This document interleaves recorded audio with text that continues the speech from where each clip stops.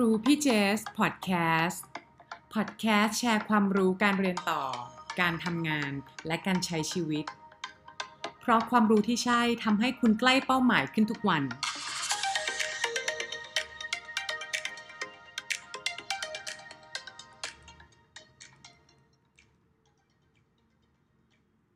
สวัสดีค่ะสวัสดีท่านผู้ฟังทุกท่านนะคะสวัสดีน้องๆทุกคนค่ะขอต้อนรับเข้าสู่ครูพี่เจสพอดแคสต์นะคะ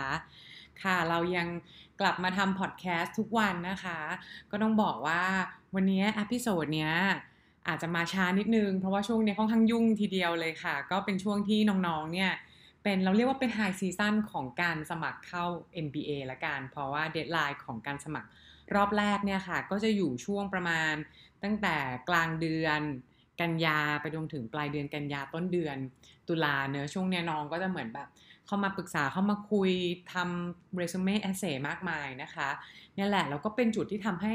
พี่เจสเนี่ยก็นึกถึงความสำคัญมากๆของแอปพลิเคชันส่วนหนึ่งซึ่งสำหรับคนที่เคยเป็น admission committee มาก่อนนะคะอย่างพี่เจสเนี่ยคือมันสำคัญมากนะแต่น้องหลายคนอ่ะเสียดายคือมองข้ามไปเลยนะคะตรงเนี้ยก็คือเรซูเม่ค่ะเรซูเม่มันสำคัญยังไงเรซูเม่เนี่ยมันเป็นสิ่งที่จะบอกว่าเป็นอันแรกเลยนะที่ตอนที่เป็น admission committee student ที่ Kellogg อ่ะอ่านอันนี้อันแรกเลยแล้วพออ่านตัวเรซูเม่เป็นอันแรกเนี่ยมันก็จะเป็นสิ่งที่แบบเราใช้เฟรมไปเลยว่าผู้สมัครแคนดิเดตคนนี้เขามีความเหมาะไม่เหมาะยังไงประสบการณ์ได้หรือเปล่านะคะแล้วตอนที่เราใช้เวลาสแกนเรซูเม่ก็ไม่ได้สแกนนานนะคะ7-10 วิเท่านั้นแล้วเราเห็นอะไรโดดเด่นเนี่ยเราก็แบบสรุปออกมานะคะตรงนี้นี่แหละเลยอยากให้น้องๆเนี่ยที่เหมือนแบบกำลังจะสมัคร MBA นะคะปีนี้หรือปีหน้าเนี่ยหรืออีก2ปีข้างหน้าฟังเอาไว้ก่อนค่ะเราจะได้รู้ว่าเราไม่ได้แค่เอามุ่งเน้นไปที่ทำ GMAT แล้วก็มาทำ Essay เลยแล้วเรซูเม่มีอะไรมาก็ส่งไปเท่าที่เคยมีนะคะ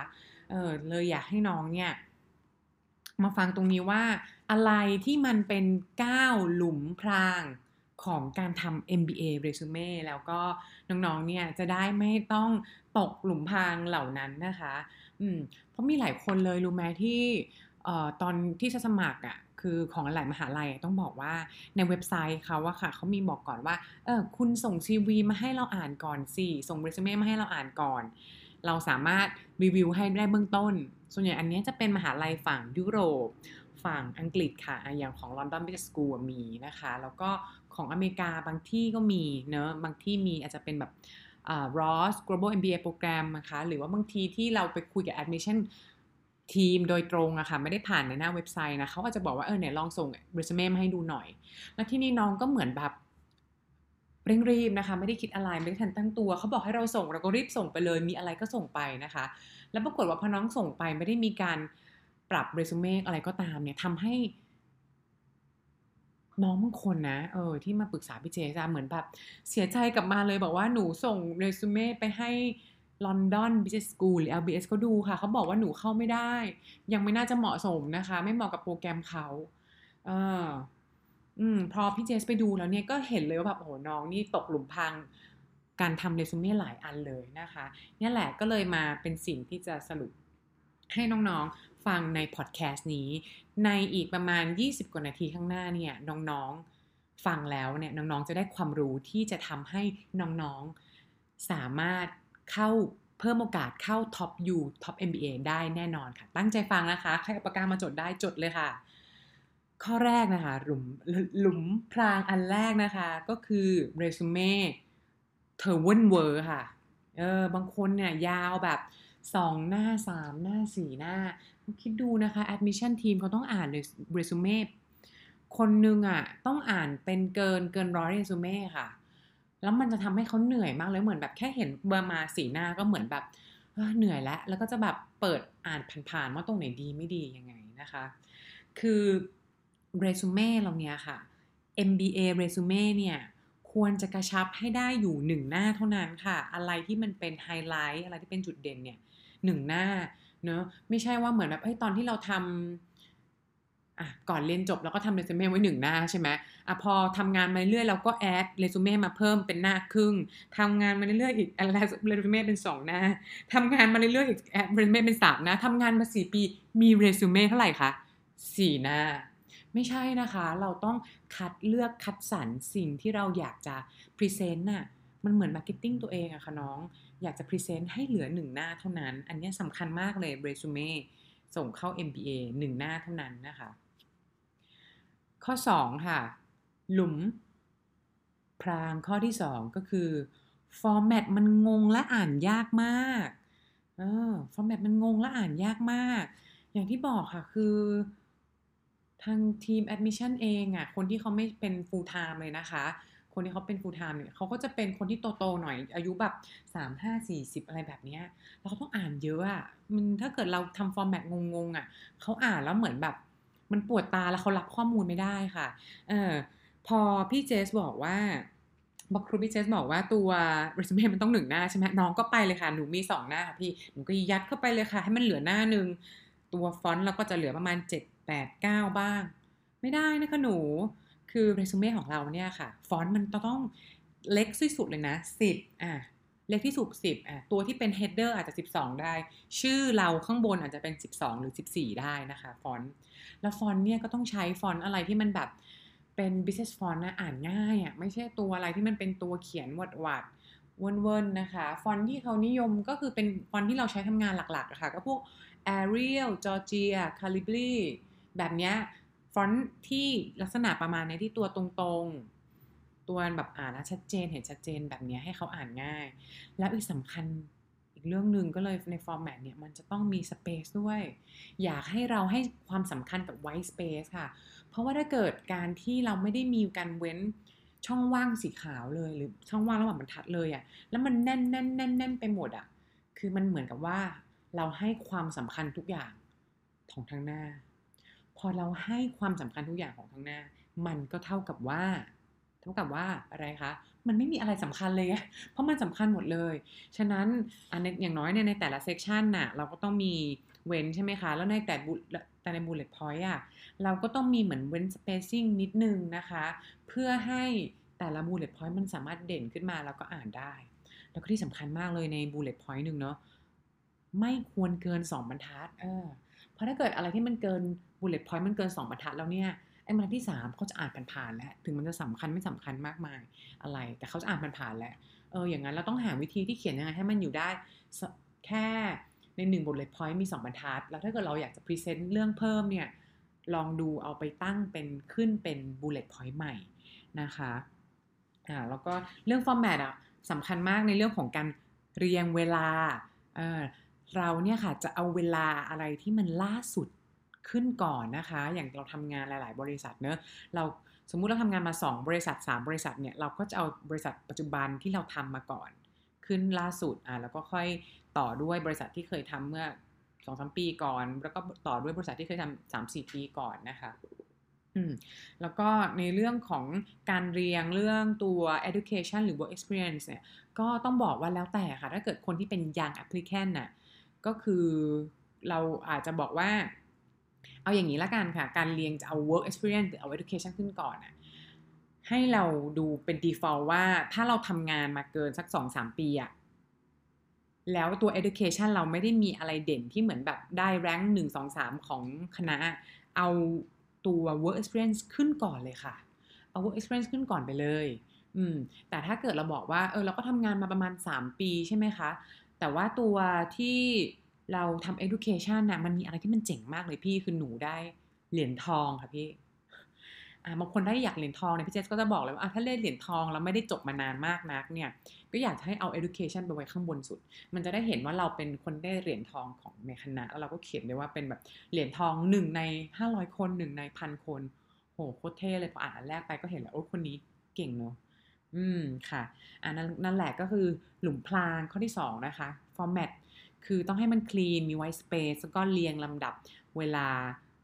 เอาล่าสุดขึ้นก่อนนะคะต่อด้วยตัวหลุมพรางข้อที่3นะคะคือ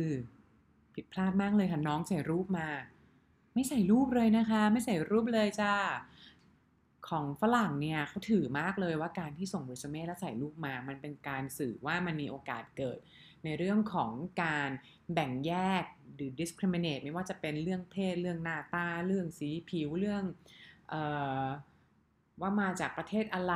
คนมาจากที่ไหนแบบนี้ไม่เอาเลยค่ะเขาเลยจะไม่ใส่นะคะซึ่งประเทศไทยเนี่ยมันก็เราก็ไม่รู้นะเป็นอะไรคือเขาอะใส่กันมาตลอดเลยค่ะ ใส่กันเหมือนแบบเยอะมาก ซึ่งเหมือนกลายเป็นนอร์มของเมืองไทยเนอะซึ่งเดี๋ยวนี้ในเมืองไทยหลายๆที่เขาก็ไม่จำเป็นต้องให้ใส่แล้วค่ะ เพราะอะไรรู้ไหมคะ เพราะว่าในของเมืองไทยเนี่ยถ้าเกิดเราทำส่งเรซูเม่ไปเป็น job resume ก็ตามเนี่ยไม่ต้องใส่แล้วถ้าเกิดตัว HR เขาอยากได้รูปเราเนี่ยเขาก็จะขอแยก มันจะอยู่ในตรงที่เราไปกรอกประวัติในเว็บไซต์ในออนไลน์แอปพลิเคชันอะไรแทนแต่ตัวเรซูเม่หน้าหนึ่งหน้าเนี่ยไม่ต้องใส่นะคะต่อมาข้อที่4ค่ะ ผิดพลาดอย่างแรงเลยนะคะผิดพลาดอย่างแรงคือการเอา job resume มาส่งเป็น MBA resume ค่ะคือ job resume กับ MBA resume ไม่เหมือนกันเลยค่ะต้องบอกว่า job resume เนี่ยสิ่งที่เราจะเน้นเนี่ยมันก็คืออะไรที่มันเป็นทักษะที่เป็นเรื่องเกี่ยวกับเทคนิคเกี่ยวกับทักษะที่เป็นเฉพาะเจาะจงที่ใช้ในงานนั้นๆนะคะแล้วพอเป็นอย่างนั้นแล้วยังไงทำให้ตัว job resume เราเนี่ยมันจะมีภาษาอะไรที่มันเฉพาะเจาะจงมากเทคนิคมากทำให้คนอ่าน admission ของ MBA อ่ะหรือของ Top U สมัครโครงการอื่นก็ได้นะคะไม่ใช่ MBA เนี่ยเขาอ่านแล้วเขาไม่เข้าใจค่ะไม่ว่าจะเป็นที่พี่เจสคำที่พี่เจสแชร์บ่อยๆเลยก็คือคำว่า M&A เนี่ยคนที่มาจากสายการเงินอ่ะโอ้ถ้าเกิดลงไปสมัครแบงก์ M&A อ่านไปเนี่ย คล้ายๆก็เข้าใจแหละว่า M&A มันคือ mergers and acquisitions นะคะการควบรวมบริษัทเอาบริษัทมาแบบรวมกัน1+2 เท่ากับ3อะไรแบบนี้นะคะแต่รู้ไหมคะว่าพี่เจสเคยมี admission เพื่อนนะคะเป็นคนที่มาจากสายการตลาดค่ะพอเขาเห็นตัว M&A อ่ะพี่เจสก็คงตอนแรกเราก็นึกว่าเขาคงเข้าใจเหมือนเราอะ mergers and acquisitions ปรากฏว่าสายการตลาดเขาเข้าใจว่าอะไรรู้ไหมคะเขาเข้าใจว่ามันคือ Marketing and Advertising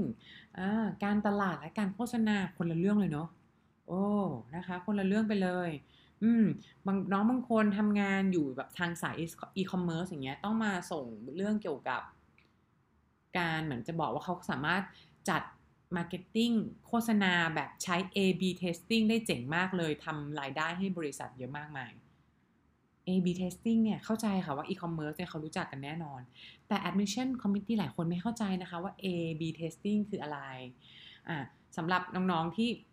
เดี๋ยวนี้อยู่สายเป็นเด็กสาย Gen Y อะไรเงี้ยบางคนอาจจะพอรู้อยู่แล้วว่าตัว A/B testing เนี่ยมันคือการที่พอเราจะออก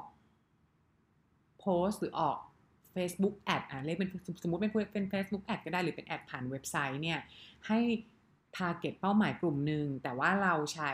โฆษณา2รูปแบบที่แตกต่างกันเพื่อวัดดูว่าโฆษณาแบบไหนเนี่ยมันเวิร์กกว่ากันแบบแรกเราก็จะเรียกว่าโฆษณาแบบ A แบบอีกแบบหนึ่งเราก็จะเรียกว่าโฆษณาแบบ B ซึ่งในนี้อาจจะมีฟีเจอร์ต่างกันเล็กน้อยนะคะเพื่อวัดว่าแบบไหนมันจะเวิร์กกว่ากันมีรูปไม่มีรูปคำเยอะคำน้อยคำแบบนี้ดีไหมคำอีกแบบหนึ่งดีไหมแบบนี้ค่ะฉะนั้นเราก็ไม่ต้องเขียนคำว่า A/B testing ค่ะมันก็เขียนได้ว่าเป็นเหมือนแบบมันก็คือการทำแบบ marketing strategy นี่แหละหรือการทำ alternative marketing strategy อย่างเงี้ยค่ะคือเขียนให้มันอ่านเป็น description เป็นคำอธิบายที่เขาเข้าใจนะคะแล้วก็อีกเรื่องหนึ่งเลยก็คือว่าคำเฉพาะเจาะจงเนี่ยมันไม่ใช่แค่ในเรื่องของตัวเนื้องานเท่านั้นเนอะสิ่งที่เราจะต้องช่วยอะค่ะก็คือเรื่องของตัวบริษัทด้วยเพราะว่า admission team อะเขาไม่รู้เลยนะว่าตัวบริษัทที่เราทำที่เมืองไทยอะมันคือบริษัทอะไรสมมุติอย่างยกตัวอย่างเช่นบริษัทไทยยูเนียนกรุ๊ปเนี่ยคืออะไรคะกรุงไทยแบงก์คืออะไรพอคนที่เป็น admission team เขาอ่านเขาก็รู้สึกว่ามันก็เป็นบริษัทอะไรไทยๆเนี่ยแหละคงทำงานอยู่แค่ที่ประเทศไทยใช่ไหมอะไรแบบเนี้ย หรือเหมือนแบบเขียนบริษัท Amazon Cafe ไปเหมือนแบบบริษัทนี้ทำอะไรเหมือนแบบอยู่ในป่า Amazon หรือเปล่านะคะแต่ละบริษัทที่พี่เชษพูดมาเนี่ยมีความยิ่งใหญ่ทั้งนั้นเลยถ้าเราไม่ได้บอกเขาเนี่ย admission team ไม่รู้ค่ะเริ่มจากไทยยูเนียนกรุ๊ปนะคะไทยยูเนียนกรุ๊ปเนี่ยถ้าเกิดเหมือน เราแปลตรงๆมันก็เหมือนเป็นอะไรคนไทยเกี่ยวกับเป็นยูเนียนเป็นสหกรุ๊ปอะไรหรือเปล่ายูเนียนเนอะสหภาพมันหรือเปล่าซึ่งจริงๆแล้วเราก็ต้องช่วยให้ admission team เข้าใจค่ะว่าตัวไทยยูเนียนกรุ๊ปในความเจ๋งก็คือว่าเขาเป็นคนที่ขายทูน่ากระป๋องอะใหญ่ที่สุดในโลกนะคะในโลกค่ะน้องเขามีแบบไป acquire บริษัทที่แบบขายทูน่าในอเมริกาในยุโรปมีฐานการผลิตมากมายเลยแล้วเป็นอันดับหนึ่งในโลกเลยค่ะเราเขียนได้เลยค่ะเป็นเหมือนแบบ the world largest tuna can producers อย่างเงี้ยแล้วก็เขียนไปด้วยว่ามี revenue เท่าไหร่แบบนี้เขาจะได้เห็นว่าเฮ้ยคนที่ทำบริษัทมันชื่อไทยๆแต่มันทำบริษัทระดับโลกนะแล้วก็มีสาขามีเหมือนแบบมี distribution channel รอบโลกเลยนะคะอย่างกรุงไทยเองก็กรุงไทยเนี่ยก็เป็นแบงก์ state owned enterprise ของเมืองไทยที่ใหญ่ที่สุดนะคะแล้วก็เป็นหนึ่งใน top 3 bank ในเมืองไทยอะไรแบบนี้แล้วก็เขียน asset under management ทรัพย์สินในการบริหารจัดการได้นะคะแล้วเมื่อกี้ตัวอันล่าสุดก็คือของ Amazon Cafe Amazon Cafe เนี่ยเราได้ยินชื่อมันก็ดูเหมือนแบบสำหรับมันดูโลคอลใครๆก็รู้จักใช่ไหมแต่ admission เขาไม่รู้จักหรอกแล้วเขาก็นึกว่าอะไรลูกป่า Amazon หรือเปล่ามันก็ไม่ใช่ใช่ไหมคะเราก็ต้องเขียนให้เขาเข้าใจค่ะแล้ว Amazon เนี่ยจะบอกว่าเจ๋งมากเลยคืออย่างพี่เจสเองเนี่ยก็คือเพิ่งรู้มาแบบปีที่แล้วเองนะคะว่าตัว Amazon เนี่ยมันใหญ่ตัวกาแฟของ Amazon นะคะทั้งสาขาทั้งรายได้เนี่ยเป็นอันดับหนึ่งของเมืองไทยค่ะใหญ่กว่า Starbucks Coffee ซะอีกนะคะแล้วตัว Amazon เนี่ยก็ไม่ได้แค่มีสาขาแค่เมืองไทยอย่างเพื่อนพี่เจสที่ทำงานอยู่ของ Amazon นะคะในกลุ่มของเครือปตทเนี่ยเขาก็มีบินไปเปิดสาขาที่แคนเบเดียไปที่ลาวไปที่ฟิลิปปินส์เป็นบริษัทนอกจากจะใหญ่เป็นอันดับหนึ่งของเมืองไทยแล้วเนี่ยมีสาขาต่างประเทศด้วยเนอะตรงนี้มันทำให้เห็นเลยว่าภาพมันต่างกันเลยอะค่ะฉะนั้นเราจะต้อง put context ให้เข้าใจนิดนึงว่าคิดว่าประมาณว่าคนอ่านเรซูเม่ MBA เรซูเม่เป็นคุณแม่เราซึ่งเป็นคุณแม่เราที่ไม่ใช่คนไทยด้วยนะคะฉะนั้นอะไรที่มันเป็นแบบเทคนิคอ่ะเป็นศัพท์เฉพาะต้องพยายามอธิบายให้มันเข้าใจได้ง่ายนะคะต่อมาค่ะตัวหลุมพรางข้อที่5นะคะก็คือเรื่องที่ว่าในเรซูเม่ไม่ได้มีการโชว์ความก้าวหน้าทางอาชีพการงานเลยหรือเราจะเรียกว่า career progress ซึ่งเป็นความสำคัญมากที่จะโชว์ความสำเร็จในหน้าที่การงานเนอะคือบางคนทำงานมา3 ปีส่งเรซูเม่มาให้เราอ่านเราก็เห็นเขาก็แบบทำงานมาตลอดแล้วเราเห็นเขามีโพสิชันเดียวคือโพสิชันของเขาคือ senior associate คำถามที่พี่เจสถามอันแรกเลยก็คือว่านี่น้องได้โปรโมทมาไหมคะอ๋อค่ะพี่ได้โปรโมทแบบเร็วด้วยค่ะก็ตอนปีแรกได้เป็นตอนแรกเป็นจูเนียร์แอสโซซิเอตค่ะพอปีที่2ก็ได้เป็นซีเนียร์แอสโซซิเอตเลยปกติเนี่ยการจะได้ขึ้นตำแหน่งนี้ได้ก็ต้องทำงานมา3 ปีแต่หนูทำงานปี1ก็ขึ้นได้แล้วค่ะเราก็แบบ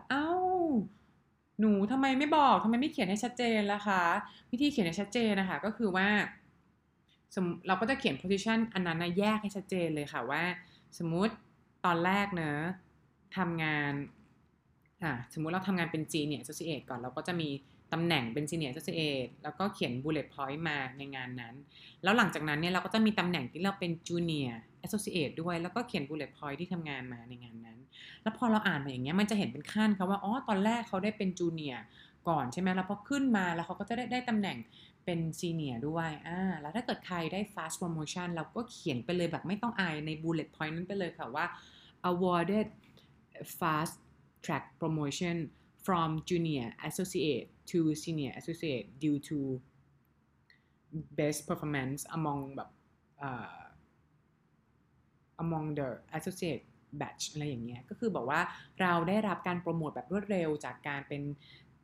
junior associate มาเป็น senior associate จากการที่เรามี performance ที่ดีที่สุดจากกลุ่มเพื่อนกี่คนก็บอกไป10-20 คน30 คนนะคะแบบนี้มันจะเห็นภาพชัดเจนเลยค่ะว่าเราเนี่ยเป็นคนที่มีความก้าวหน้าได้รับโปรโมชั่นนะคะโปรโมชั่นอีกแบบนึงก็อาจจะเป็นในเรื่องของการเปลี่ยนงานก็ได้ค่ะการเปลี่ยนงานแล้วก็อาจจะบริษัทที่เล็กไปใหญ่หรือบริษัทที่เป็น local ไป international อย่างเงี้ยมันก็จะช่วยในเชิงที่เกิดตอนแรกที่เราเขียนในตัวบริษัท description นะเนอะตอนแรกสมมุติเราอาจจะอยู่แบงค์ที่เป็นแบบเป็นบูติกแบงค์อาจจะเป็นแบบ mid size bank อะไรอย่างเงี้ยหรืออาจจะเป็นเราอาจจะเขียนคำว่า mid size bank ไม่ดีค่ะอาจจะดูไม่เจ๋งพอเราเขียนแบบเป็นอาจจะเขียนเป็นว่าแบบเป็น local bank specialized in automotive insurance หรืออะไรเงี้ยก็คือบอกว่าเป็น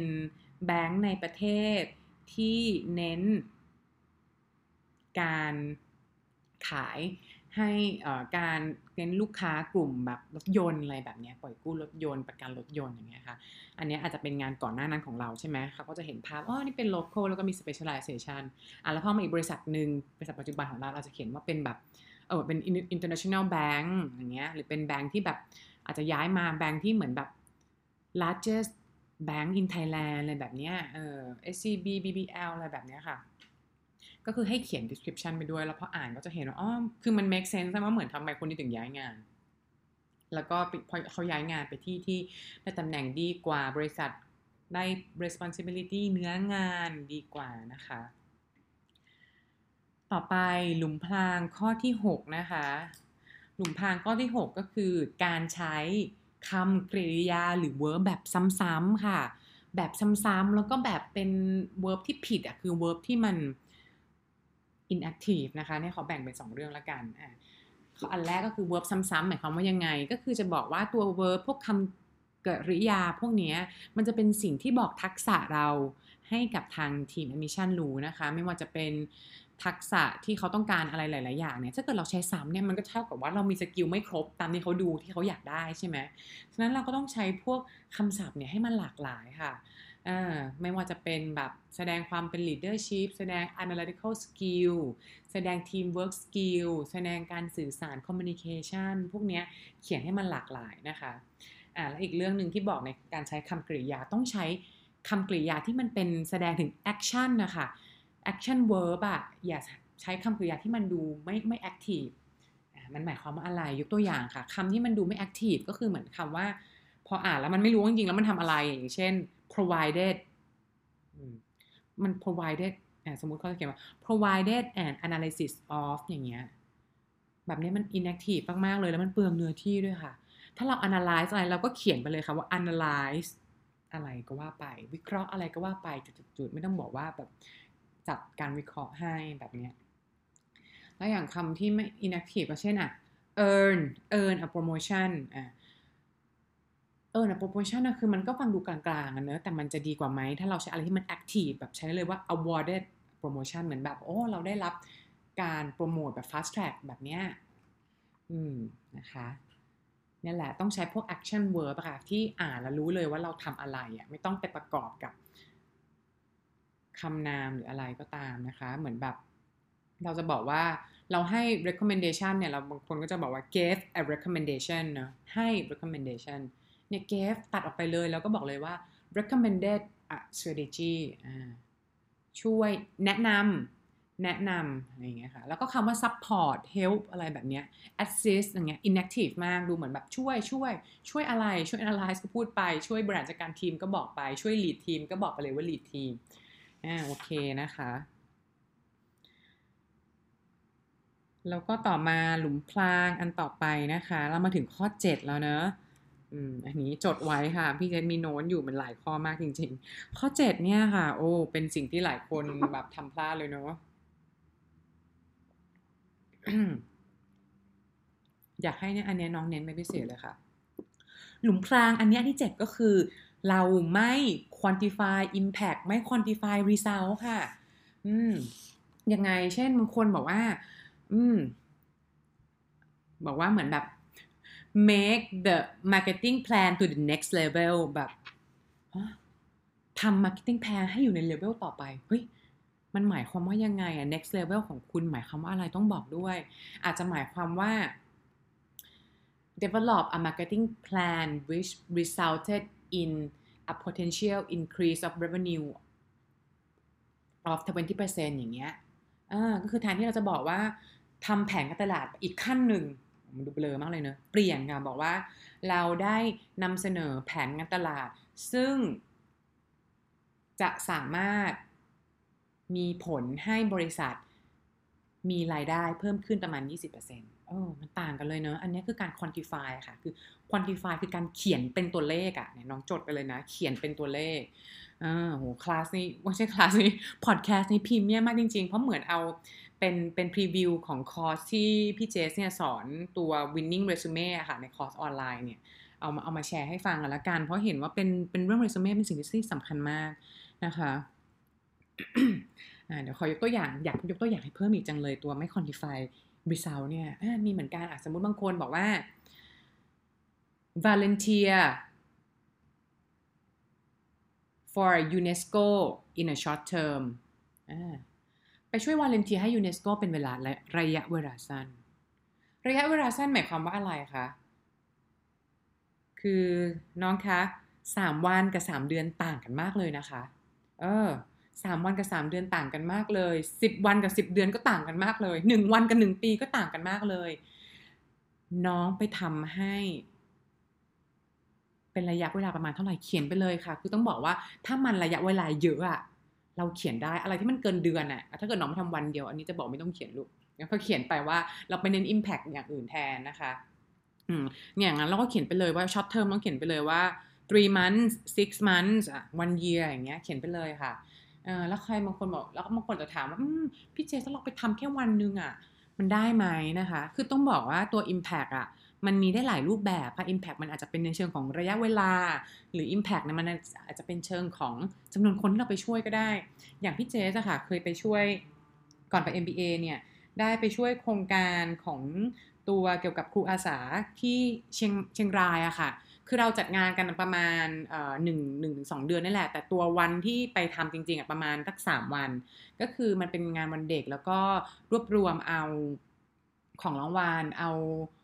ของขวัญบริจาคจากเพื่อนๆเนี่ยเอาไปให้น้องแล้วก็มีการไปสอนไปเล่นเกมกับน้องด้วยตอนนั้นทำแค่3 วันเท่านั้นเองแต่เด็กที่มา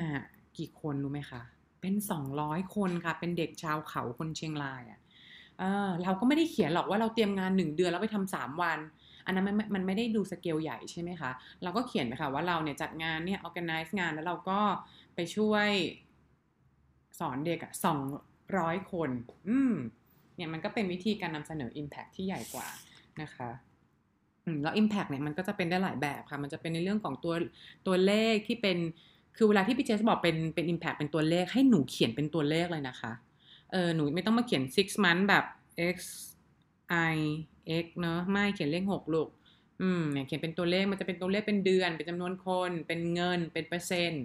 เป็นระยะเวลาอะไรแบบนี้อะไรที่มันเขียนแล้วมันดูเห็น Impact ชัดก็โชว์นั้นไปนะคะแล้วก็มาข้อ8แล้วค่ะข้อ8เนี่ยก็คือน้องไม่ตกหลุมพรางก็คือไม่เรียง achievement ไม่จัดลำดับความสำคัญของสิ่งที่เราทำมาแล้วสำเร็จเราดันไปเรียงตามเวลาอันนี้เนาะก็บางคนฟังตรงนี้ก็เริ่มงงแล้วมันขัดกับข้อแรกๆที่พี่เจสบอกว่าการทำงานการเรียนให้เรียงตามเวลานะคะอันนี้มันแบ่งเป็น2 เรื่องค่ะไอ้เรื่องที่การใส่ว่าเราทำบริษัทไหนก่อนหลังเรียนที่ไหนก่อนหลังไอ้ตัว header ใหญ่ๆอันนั้นเป็นเวลาถูกแล้วค่ะอะไรที่มันล่าสุดก็เอาไว้ข้างบนอะไรที่มันเก่าๆไว้ข้างล่างใช่ไหมแต่ทีนี้ในตัวการ prioritize หรือจัดลำดับความสำคัญของตัวประสบการณ์ใน bullet point ย่อยในเนื้อหามันมีลูกเล่นค่ะมันมีเทคนิคเราไม่ได้เป็นต้องเรียนตามเวลาไงเพราะอะไรเพราะอะไรเพราะว่าข้างหลังเราไม่ต้องเขียนตัวระยะเวลาเนี่ยว่าโปรเจกต์นี้เราทำแบบเดือน11ปี2016ถึงเดือน12ปี2016อย่างเงี้ยเราไม่ได้เขียนละเอียดขนาดนั้นใช่ไหมคะฉะนั้นเราสามารถเรียงได้ทีนี้วิธีเรียงก็คือว่าอะไรที่มันเป็นสิ่งที่เขาอยากดูอะไรเป็นสิ่งที่เขาแบบสนใจไม่ใช่เขาไม่ได้สนใจแล้วก็มันเป็นที่เราทำแล้วมี impact เยอะให้เอานั้นขึ้นก่อนอย่าไม่จำเป็นจะต้องเอาที่เราทำล่าสุดขึ้นก่อนบางคนเนี่ยสมมติน้องบางคนเหมือนแบบงานปีนี้ทำมาเหมือนแบบอาจจะยังไม่ได้มีอะไรที่มันประสบความสำเร็จแล้วก็ไปเขียนตัว bullet point ที่มันยังไม่ได้มี achievement นะคะเหมือนแบบยังไม่ได้มี result เนอะหรือยังทำงานไม่เสร็จมันก็อาจจะดูแล้วผิวเผินอย่างเงี้ยมันจะดีกว่าถ้าเรามีประสบการณ์ในโปรเจกต์ในปีที่แล้วที่เราทำมาแล้วมันปิดได้เนี่ยแล้วมันมี result เนี่ยแล้วเราก็เป็นคนหนึ่งในเป็น key team แบบเนี้ยเอา bullet point อันนั้นขึ้นมาอย่างนั้นจะดีกว่าเพราะพอเขาอ่าน bullet point อันนี้เป็นอันแรกๆเขาจะเห็นเลยคนนี้มีการทำความ มีสิ่งที่เราทำแล้วสำเร็จนะฉะนั้นเราก็ไปดูค่ะไปเรียงมาว่าอะไรที่เราทำมาแล้วมีแบบ achievement เนี่ยเอาขึ้นมาก่อนแล้วก็ตัว verb ก็สำคัญเหมือนกัน verb ใน bullet point แรกๆเนี่ยมันก็ควรจะเป็นเรื่องเกี่ยวกับ lead a team lead an analysis หรือว่าทำงานกับต่างชาติ analyze อะไรแบบนี้อะไรที่มันดูเป็นเรื่องเกี่ยวกับมีแววความเป็นผู้นำนะคะ8 ข้อแล้วมาถึงข้อสุดท้ายค่ะข้อ 9 หลุมพรางอันเนี้ยเป็นหลุมพรางที่ฟังดูเหมือนง่ายๆเนอะแต่บอกเลยผิดทุกคนได้จีแบบตั้งแต่500 600 700อัพก็ยังผิดค่ะที่เวลาส่งมาให้พี่เจสรีวิวตัวเรซูเม่เนี่ยก็ยังผิดหลุมพรางข้อนี้อยู่มันง่ายแต่มันเป็นเรื่องที่มันไม่ใช่ภาษาเราไงเรื่อง grammar ภาษาอังกฤษค่ะสะกดผิดgrammar ภาษาอังกฤษอันเนี้ยมันพอมันผิดแล้วนิดนึงเนี่ยเขาจะ admission team เขาจะคิดเลยว่าพออย่างพวกเรามันก็เป็นเด็กต่างด้าวเนอะพอเราเขียนผิดนิดนึงเขาจะคิดแล้วคนนี้ภาษาอังกฤษสื่อสารไม่ดีหรือเปล่าแล้วก็เลยมาดูว่าไม่เคยทำงานต่างประเทศเลยนี่นาอะไรแบบเนี้ยก็เลยไม่แปลกใช่ไหมที่เหมือนแบบจะผิดอะไรแบบนี้ซึ่งก็ไม่อยากจะให้เกิดแบบนั้นค่ะคือเราควรจะ proofread ให้ดีอะค่ะ grammar ไม่ควรผิดเลย a and the article ก็ไม่ควรผิดเหมือนกันนะคะมันต้องมีด้วยเนอะแล้วก็พวก past verb ทั้งหลายที่เราได้บอกกันไปอะค่ะจะเป็น verb 2หรือเป็น verb past tense หมดเลย lead ก็ต้องเป็น led นะคะ analyze ก็ต้องเป็น analyze มีแบบ ed อะนะคะอันนี้อย่าให้ผิดเลยต้องแบบ error free โอเคนะคะนี่แหละคือ9หลุมพรางที่น้องห้ามพลาดเลยนะอย่าพลาดนะคะใครให้พี่เจสเราช่วยรีวิวเรซูเม่เนี่ยก็อย่าพลาดเลยเดี๋ยวสรุปให้ฟังเร็วๆอีกทีนึงนะคะก่อนจบวันนี้ข้อแรกก็คือเรซูเม่ผิดพลาดคือวนเวอร์มันต้องแค่1หน้าค่ะหลุมพรางข้อที่2ก็คือว่าฟอร์แมตมันงงอ่านยากมากสิ่งที่ควรทำก็คือฟอร์แมตสะอาดมีการเว้นพื้นที่อย่างมีประสิทธิภาพแล้วก็มีการเรียนเวลาให้ถูกต้องนะคะหลุมพรางข้อที่3ก็คือมีรูปค่ะอันนี้ง่ายๆก็คือไม่มีรูปเอารูปออกไปค่ะไม่มีรูปใดๆทั้งสิ้นข้อ4หลุมพรางก็คือการส่ง job resume มาไม่เอานะคะต้องทำให้เป็น MBA resume ก็คือทำให้มันอ่านง่ายและใครๆอ่านก็เข้าใจหลุมพรางข้อที่6ค่ะเอาข้อที่5ต่อก่อนนะคะหลุมพรางข้อที่5ก็คือไม่มีการโชว์ความก้าวหน้าในการงานหรือ career progress นะคะฉะนั้นถ้าเกิดเรามีการได้โปรโมชั่นก็ต้องเขียนให้ชัดเจนนะคะถ้าเกิดมีการย้ายไปจากบริษัทเล็กไปบริษัทใหญ่ก็เขียนตัวบริษัทให้ชัดเจนนะคะหลุมพรางข้อที่6ก็คือใช้ verb ซ้ำๆแล้วก็ใช้ verb inactive สิ่งที่เราควรทำคือใช้ verb แบบหลากหลายเพื่อแสดงทักษะที่หลากหลายของเราแล้วก็ใช้ verb ที่อ่านแล้วเข้าใจเลยว่าเราทำ action อะไรนะคะหลุมพรางอันที่7ก็คือไม่ quantify result ให้เป็นตัวเลขเราจะต้องเขียนผลงานของเราอะค่ะออกมาให้เป็นตัวเลขให้ได้ลิงก์อะไรก็ตามให้เป็นตัวเลขก็ได้เวลาเงินเปอร์เซ็นต์ระยะเวลาจำนวนคนอะไรแบบนี้ค่ะข้อ8นะคะไม่จัดลำดับความสำคัญของประสบการณ์เราต้องเอาตัวประสบการณ์ที่เจ๋งๆที่มี result เด่นๆขึ้นมาไว้ bullet point แรกแล้วก็ข้อ9หลุมพรางอันนี้ก็คือผิดพลาดเรื่องแกรมมาแล้วก็ spelling นะคะอันนี้เราต้องทำให้แน่ใจเลยค่ะว่าตัวของเราเนี่ยมีความผิดพลาดไม่มีเลยในเรื่องของภาษาอังกฤษอ่ะค่ะนี่แหละค่ะก็เป็นสิ่งที่พี่เจสเอามาแชร์นะคะเพราะช่วงนี้น้องๆหลายๆคนก็ทำเรซูเม่แล้วก็เป็นสิ่งในส่วนหนึ่งที่พี่เจสสอนในคลาส Facebook ออนไลน์นะคะ Winning Resume ก็อันนี้ก็เรียนเมื่อไหร่ก็ได้ค่ะก็ขอบคุณนะคะน้องๆที่เข้ามาฟังวันนี้ใครฟังแล้วรู้สึกยังไงได้อะไรไปบ้างหรือว่ามีคำถามอะไรต่อก็คอมเมนต์มาได้เลยค่ะในโพสต์นี้นะคะในพอดแคสต์อันนี้ทุกคอมเมนต์มีความหมายได้มากๆเลยค่ะเพราะว่าพี่เจจะได้รู้ค่ะว่าพี่เจเนี่ยจะสามารถเอาสิ่งที่เราติชมมาเนี่ยไปพัฒนาได้อย่างไรต่อบ้างนะคะแล้วก็ค่ะขอบคุณมากเจอกันอีกทีพอดแคสต์พรุ่งนี้ค่ะสวัสดีค่ะขอให้ทุกคนโชคดีติดท็อป MBA ติดท็อป U ที่อยากไปค่ะ